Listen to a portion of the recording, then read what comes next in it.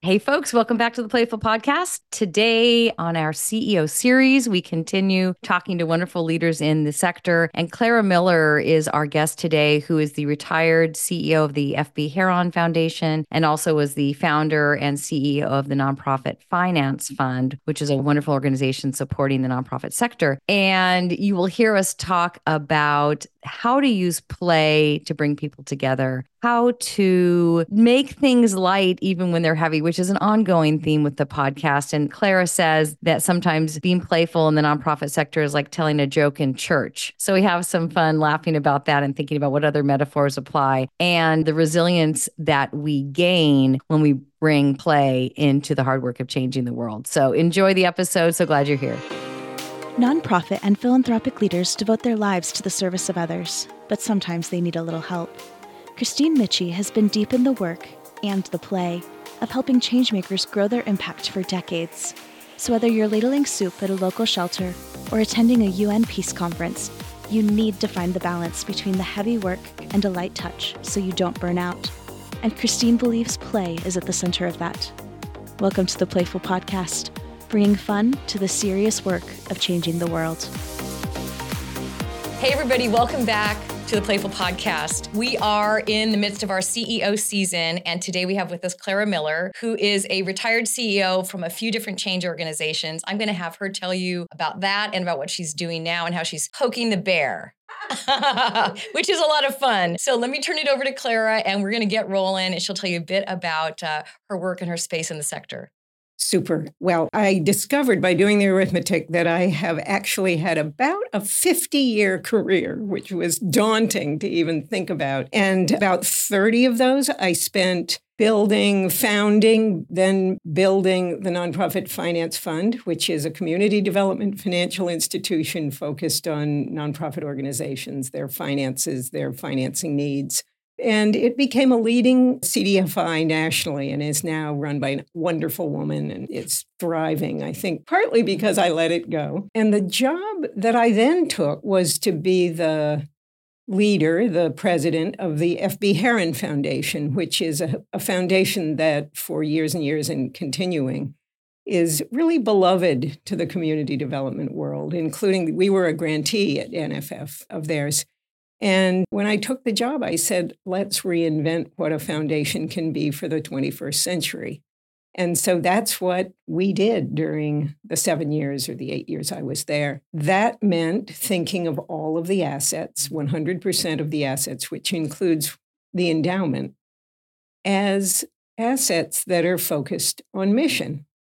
And many people don't realize that most foundations have 100% of their assets conventionally invested. I would say that happily, we've had folks on the podcast so far over the last few seasons, several of whom have worked in this space. And I think, especially over the last few years, there's been a lot of talk and some action around kind of approaching some of the fundamental systemic disconnects, problems, challenges with the philanthropic sector. You were at that longer ago and for a long time. What Clara is referring to, one of the things she's referring to is the fact that, foundations, many of the listeners will know this, but foundations are only required to spend out 5% of what they've got in their corpus, their endowment, towards the charitable purposes, and the rest can be invested, clearly to, generate, more investable income. But there's certainly calls in the sector have been for a long time about unlocking that 95%, at the very least investing it differently and potentially even, and some do give some of that away. So I'm going to ask about how playfulness, because you have a reputation. So folks, the term thought leader is one that we toss around. I'm sitting with one. This really, thought leader, leading thoughts, right? I feel like I'm so proud to sit with you and grateful because you've got a reputation for kind of calling it out, right? And naming, just because we've done it this way, should we still? How has play or playfulness given you has it into difficult conversations or relationships that you're going to challenge, perhaps? Wow. Well, play is serious business, as you know. Play is the way we learn how to build communities when we're children sometimes, unstructured play. And playfulness is the art of lightning moments and taking and playing with power, really. Not taking yourself seriously, but taking your purpose seriously. And I think that if somebody doesn't experience that in their bones, it's sort of something you have to make up for over time. So I think it's at the foundation of what makes communities work, what makes businesses work, what makes an economy work for everybody. And I think informal play is right in the middle of that target, that bullseye. You told me in one of our prep calls, I think the quote was that sometimes being playful in the change sector can be like making a joke in church. Yeah. Yeah. Well, it took me a while. Everybody has to learn all the time. And that's one thing that play does for you. But I had to learn that not everybody thought that what I was saying was a joke sometimes. Or they didn't know how to interpret joking. They thought that I was not being serious when I was joking. And so getting straight when it's appropriate and when it's not. I mean, I think if you're just, kind of joking around all the time, it's not going to work. But if you can understand how to use improvisation, use all of the things that one did in unstructured play as a child, improvisation, kind of a jazz approach, if you will, as opposed to a set piece approach, teamwork, making sure everybody can play, making sure nobody goes and tells mom that bad things are going on, how to keep everybody safe, but to do things that are a little bit dangerous, maybe. All of those things teach you a lot.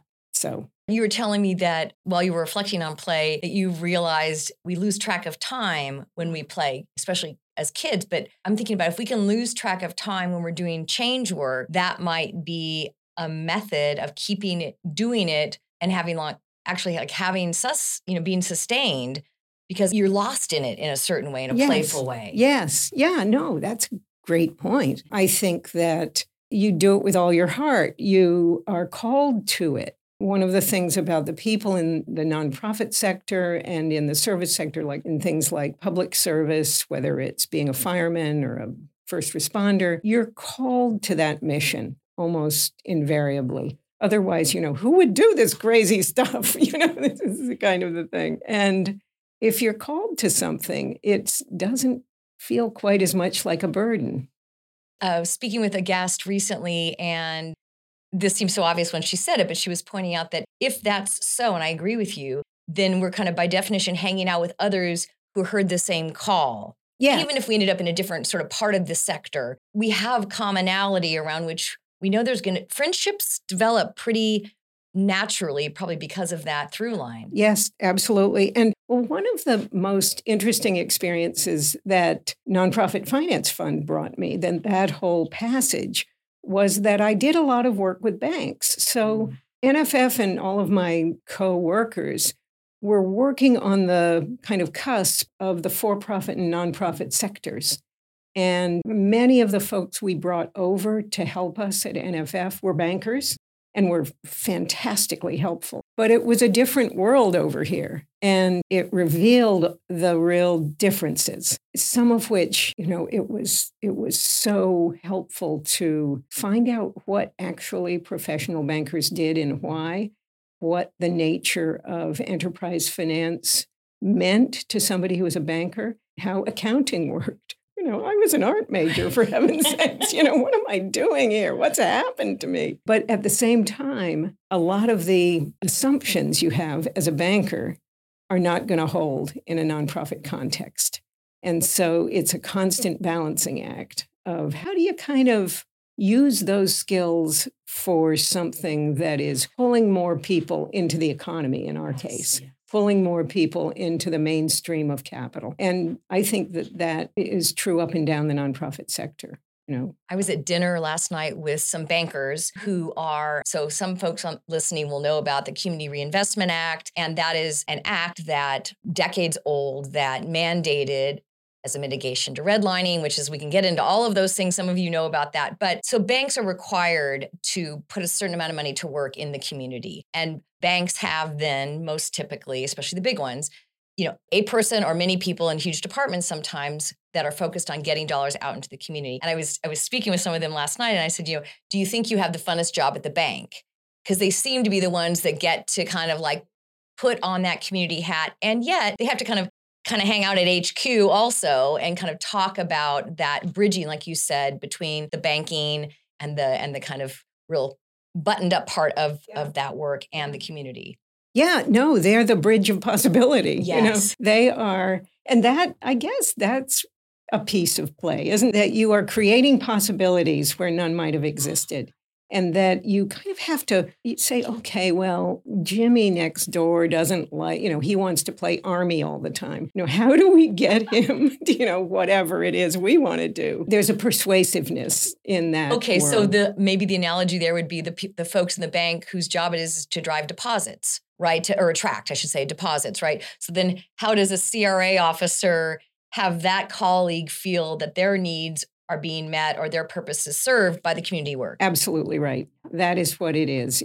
I had a colleague who used to call, we're pulling, we're the tugboats, pulling the big liners into the mainstream of capital and connecting that mainstream to people who, are left out for one reason, who need to have a place to make deposits. How does that happen? How does CRA give you that window of possibility where none might have existed before? They were saying that, over the last 3 years, especially with COVID and since the murder of George Floyd and some racial awakening that has happened and some sustained, that some of their colleagues came back around and said, didn't you a few years ago present something to us about like redlining? Can you tell us about that again? So within the bank, some folks kind of paying attention in new ways and being curious in new ways. I think that's happened in the broader community and economy and philanthropic sector as well. This idea that people working long and hard in the sector over the years knew these problems existed. Others are aware of them for the first time. Yeah.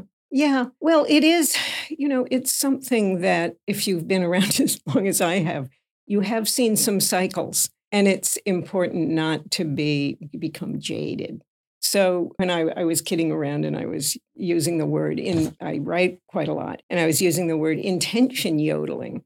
And my intention yodeling idea was that lots of CEOs, they go to the World Economic Forum, they have a couple of drinks. They then decide they're going to do something good for the world. And then the next thing they're saying, okay, we're doing 130 trillion for climate change. Well, really? How do you what's the plumbing that gets that money out into the economy? Where are the deals? How are you? And so there is a drumbeat, there's a cycle of large intentions being, I call it yodeling because you're just sort of yodeling it out into the media world. And afterward, nobody really follows up and says, well, what's been the performance on that intention? And for that reason, sadly, banks who do a lot of amazing things, I can tell you, forget the last intention yodeling, may not even perform on it. And this is pervasive, sadly. And I'm not trying to pick on banks, although they are intention yodelers, many of their CEOs. Well, and I've read some of what you've written, and you guys will put links on the show notes to some of Clara's really thoughtful and well-read, well-regarded pieces about like how everything ultimately needs to be enterprise level. And let me see if I get this right. Even a big statement, even a big yodel, only a big yodel can only be actualized ultimately if some people are doing something and there's opportunity. I mean, it'll come down to people and ideas and execution. Yes. Right. Yes. And it happens at the enterprise level. Typically, it is, even if a foundation is making a grant, it's not a big blob of love, really, that surrounds this nonprofit or something or other, bibbity bobbity boo. It's really, you are providing money to an enterprise, and that enterprise is going to, kind of do what it has promised you in the same way as you buy a new blouse and you think it's going to fit, and you pay your money, so there's the buyer aspect of it. Yes. And then there's the providing capital, which is the builder. And that's a different role. There's in the nonprofit world, it's kind of like, we're so hungry, we'll take whatever you give us for whatever you're asking us to do. That's not healthy. But yes, how does money turn into mission? What does money have to do with these missions? Everybody thinks it's the money, but it's not. It's the execution that's the challenge. It's the ideas and the people and the plans. Yeah. Yeah. And the actual, we sent home care folk to the site and they lit up this old person's world and provided health care and then left. And that's where the mission gets delivered. We do lose sight of that. It's so true. I'm going to have us grab our ice cream. Oh, good. Because we're going to talk more about play. And so, folks, this is a really important commercial break. Taharka Brothers is our sponsor for the CEO season. Taharka Brothers is a social enterprise. I've told this before, but for those who are listening for the first time, check them out, taharkabrothers.com. They're based in Baltimore, but ship nationwide. And good news, minimum shipping is 6 pints. So by definition, you're going to get a great sampling. Today I'm having banana pudding. I'm having chocolate love. Oh, chocolate ice cream with a chocolate cookie crumb swirl. Excellent. Yum, yum. Thank you. And Taharka Brothers is employee-owned and minority-owned, husband and wife team started it and are keeping it going. And we have, I'm going to have a bite. So this is called banana pudding. And it's looking to me like this reminded me of old-fashioned like vanilla wafers inside. Remember that from like the 70s? Yeah. Ooh, yum, yum. We might have to swap back and forth. Oh, gosh. There's the sound of me eating ice cream on the podcast. Oh, my. Oh, yeah, look at that. Look at that. Oh, that is beautiful. Isn't that something? That's creative. So Taharka is sponsoring us by sending pints to the guests, to me. So we have this ice cream every episode of the season. The other sponsor of the season is Lounge Studios, which is where we're sitting right now. And our great friend Walter, who has us welcomed into his studio, which he built by hand and now has 11 studios. And there are a lot of famous musical acts and such, Clara, that have been in these studios. We are among some luminary artists, and then also the Playful Podcast. We might be the only ones who've eaten ice cream in the studio. Okay, so wow, yum yum, right? It's so good, you guys. Totally. So, who's the most playful person you know? Oh, you know who it is? It's a person who's actually now dead, sadly. Lewis Carroll, the author of Alice in Wonderland. Oh my goodness! Why does that sound familiar? And Through the Looking Glass. Those books are, I was going to say, okay, my dog, my kids, there's a lot of playful stuff happening in my life, but everything he wrote was a game. Everything he taught, but it wasn't, it was serious. It was about the world too. It was about the way the world actually worked. And it was about analysis and mathematics and lots of other things. Yeah. So it was the essence of a playful nature, I think. Alice in Wonderland and Through the Looking Glass. So. Oh, how interesting. Lewis Carroll. I'm going to look at that not that I thought it was serious, but I can look at it in a new light. And tell me, over the years working, especially, in NFF for nearly 3 decades, and then almost a decade at Heron, do you think play added to or made your longevity in both those roles possible? Yes, because, and I guess the other was I had to have a job. But anyway, there always has to be something, something keeping you under control. But I think it was the idea that 2 things to being a founder, leader, kind of entrepreneur type person is, one is you have to be able to recover from your stupid mistakes. So that's something that play helps you with, because you have to make stuff up, and you have to make stuff up all the time. And the second one is that you have to act the role of somebody who actually knows what to do. Is that a bit of a character you have? Yes. It's not false, but it's still it's a role you play, a character you have to be. It's inside you somewhere. Yeah. And, it's kind of a whistle to happy tune. Okay, we don't have any cash. It's going to be fine. Okay. Now, as a leader, I have worked somewhere where it was not playful. And then a play gap, or I guess there was a sense by the leadership that the mood was low. So some play was prescribed, but it wasn't a playful play. So it felt very false when it was then prescribed that we would now have some fun together because There was a sense that like management thought that the staff should have a little more fun. How do you avoid that? You try to. Well, I don't know. It is really difficult if in a humorless world, in a world where it's kind of, I'm not saying command and control only, because there's many things that you really need command and control. You want, if you're going to run a train line, you want it command. If you want to run a construction site, that doesn't mean the guys can't kind of joke around or the women can't, and nobody can joke around. But it does mean that there's very strict pieces of the puzzle. Yeah. But I think morale has to do with feeling like the leader is with you, is one of you. And when you say play, it seems like it's kind of overly lighthearted, perhaps. But, a player coach would be my more or less ideal, that you don't end up kind of being on a pedestal and being, a legend in your own mind, as the saying goes. Yeah. I'm not sure how you avoid having somebody who's just a humorless, bad leader who's full of themselves and decides, okay, morale is low, we'll continue flogging until morale improves, whatever, there's a sign, So you can't have fun now or punishment. Substitute stupid activities for a bad culture, that is. You really can't. And, I've been in places where I'm supposed to be the leader where we've had morale issues. And it's sort of like, what? What's wrong with those people? And then if you don't then say, start talking with people, start being a part of the group yourself, it's never going to change. Has leadership come naturally to you? Well, I think that leadership has, management hasn't. I'm a crappy manager. And so when the place starts getting bigger than like 10 people in kitchen table management, I had to really try to learn how to do things different.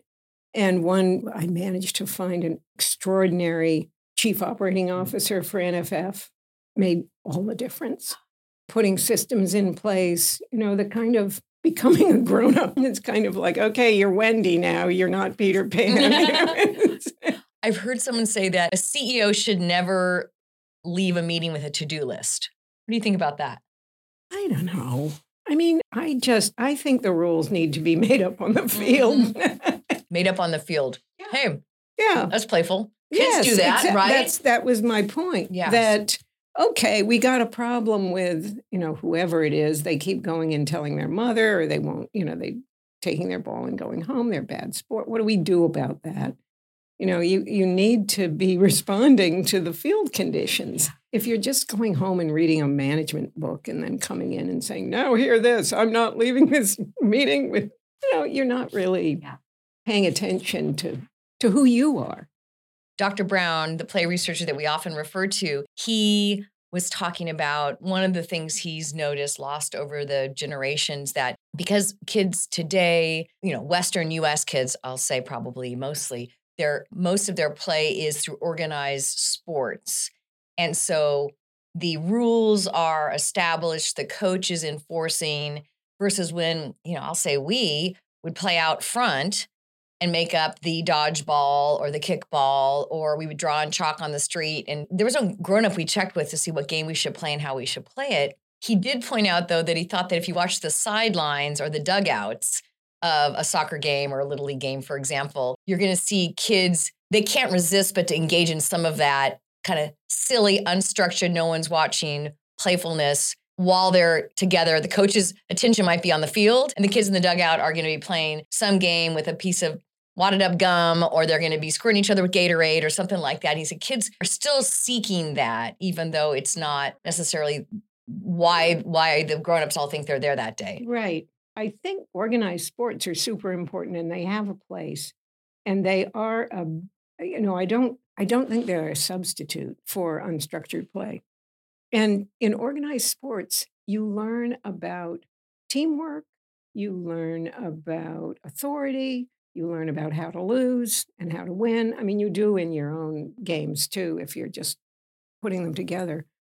But I think it's when it's not being inculcated into people what their position, what their agency, as it were, is in the game, that they start feeling like they're part of a sort of a robot system run by adults or something. They're supposed to be these pawns in a bigger game.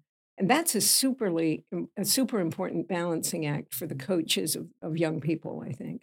Then there are games where there's more improvisation than other games.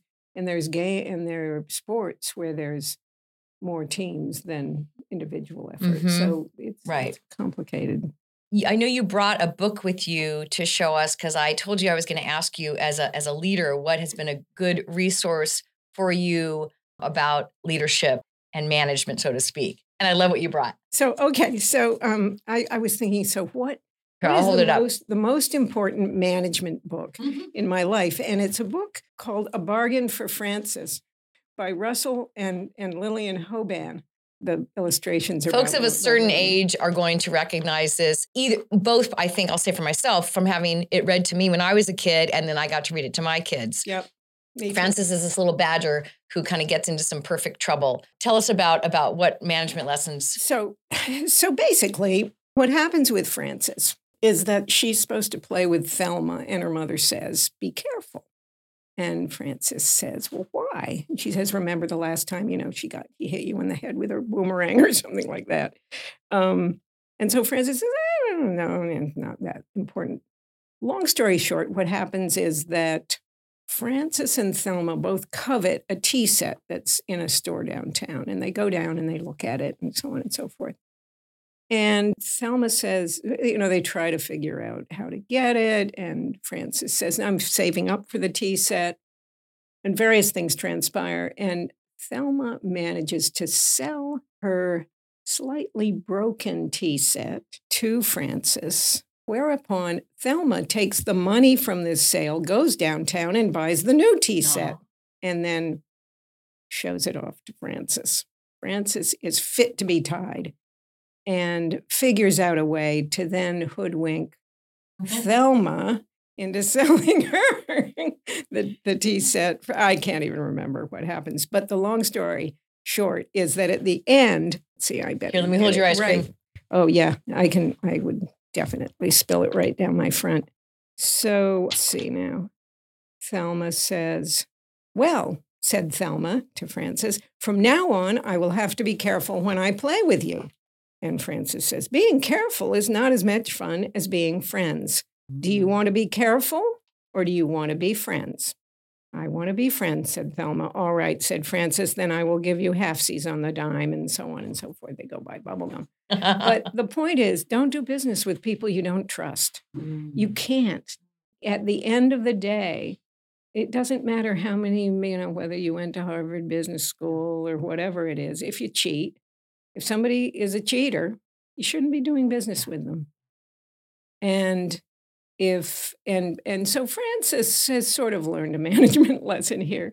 But the underlying lesson is you need to balance the fairness. You have to have fairness at the core of one's relationships, whatever they might be, management, friendship, whatever it is. This is making me think about, I wonder if Francis and Thelma have two different play personalities, perhaps. So the play personalities are the 8 different play types: Joker, kinesthete, director, storyteller, collector, creator, competitor. If you had a chance to look at those, did one or some jump out? So I thought, I think I might have multiple play personality disorder. This is allowed. I mean, I don't know if you have 7, that might be a little challenging, but no, multiple. I think, yeah. I mean, and I think anybody who is trying to manage an organization or lead an organization has to play a lot of different kinds of parts. So having that willingness to be a performer really is important. But from the point of view of what was motivating me, I think it was always saying, what's at the bottom of this? What is that? Why is this happening? Why does this have to happen? What has to be fixed to make this better? And digging down into the essence of a problem as opposed to just fixing it on the margin. So, for example, I mean, it's the old aphorism of you have to you have to both nurse the sick and drain the swamps. If you're going to cure malaria, you can't do one and just kind of.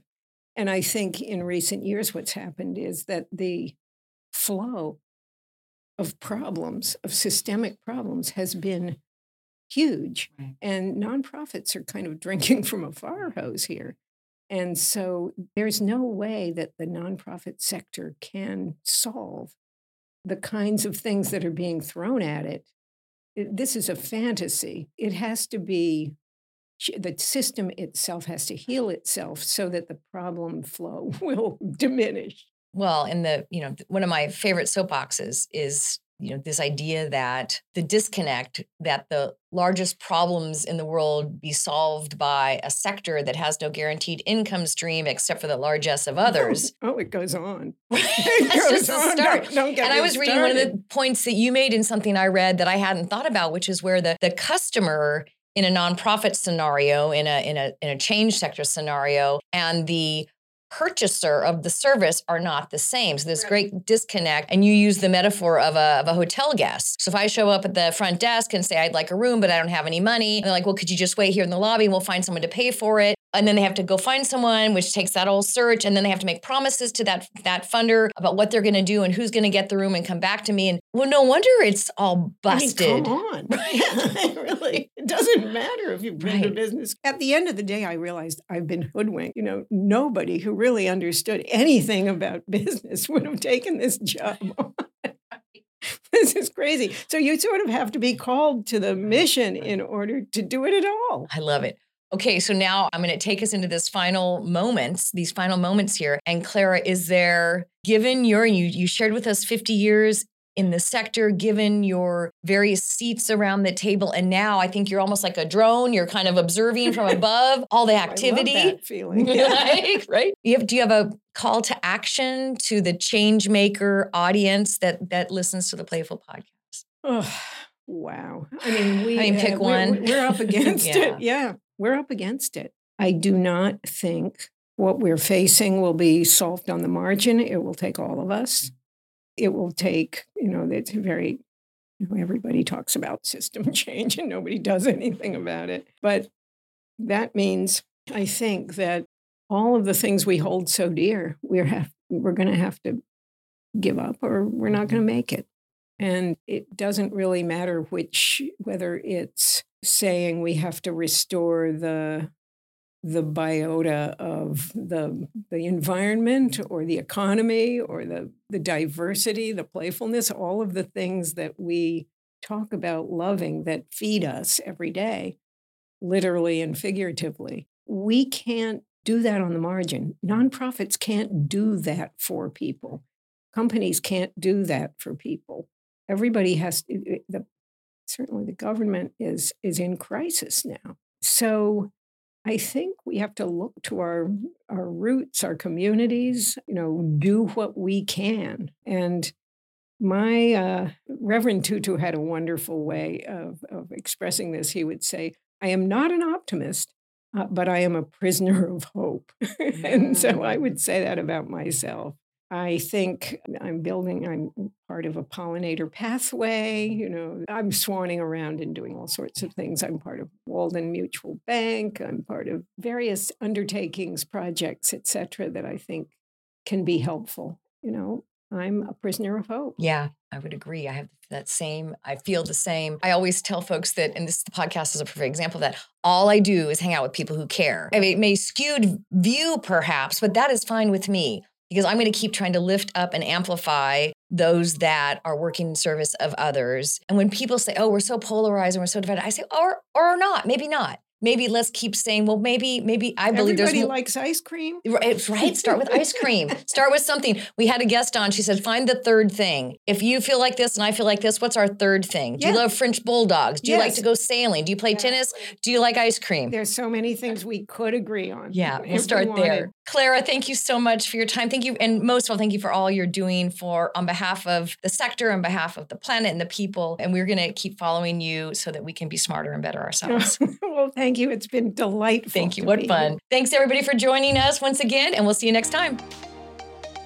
So that was just a ton of fun talking to Clara Miller, and the double scoop from this episode. And I have so much to choose from, but I'll pick these two things. First of all, I don't think Clara is very good at being retired, and we're so glad that is so. She continues to write and speak and teach and lead and be a disruptor and innovator in our sector, and we are so grateful for that. And number two, I love what she said about sometimes being lighthearted in the face of daunting challenges can be a bit off-putting to people, but stick with it. Realize it's a tool in your toolkit to use. And even though it might feel like making a joke at church, it's worth doing, and everyone will end up being grateful for it. And I really heartily agree. So thanks for being with us as always, and see you next time.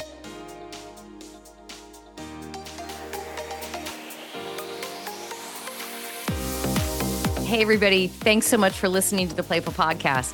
If you enjoyed the show, please rate and review it on Apple, Spotify, or wherever you get your podcasts. And if you know of a leader or organization that's doing good in the world and you'd love to help us help them amplify their message, I would love to have them on the show. Go to the show notes and click there, or go to impactfulinc.com/contact. And that's impactful with 2 L's, inc.com/contact. And let us know who you're thinking about. Can't wait to see you next time.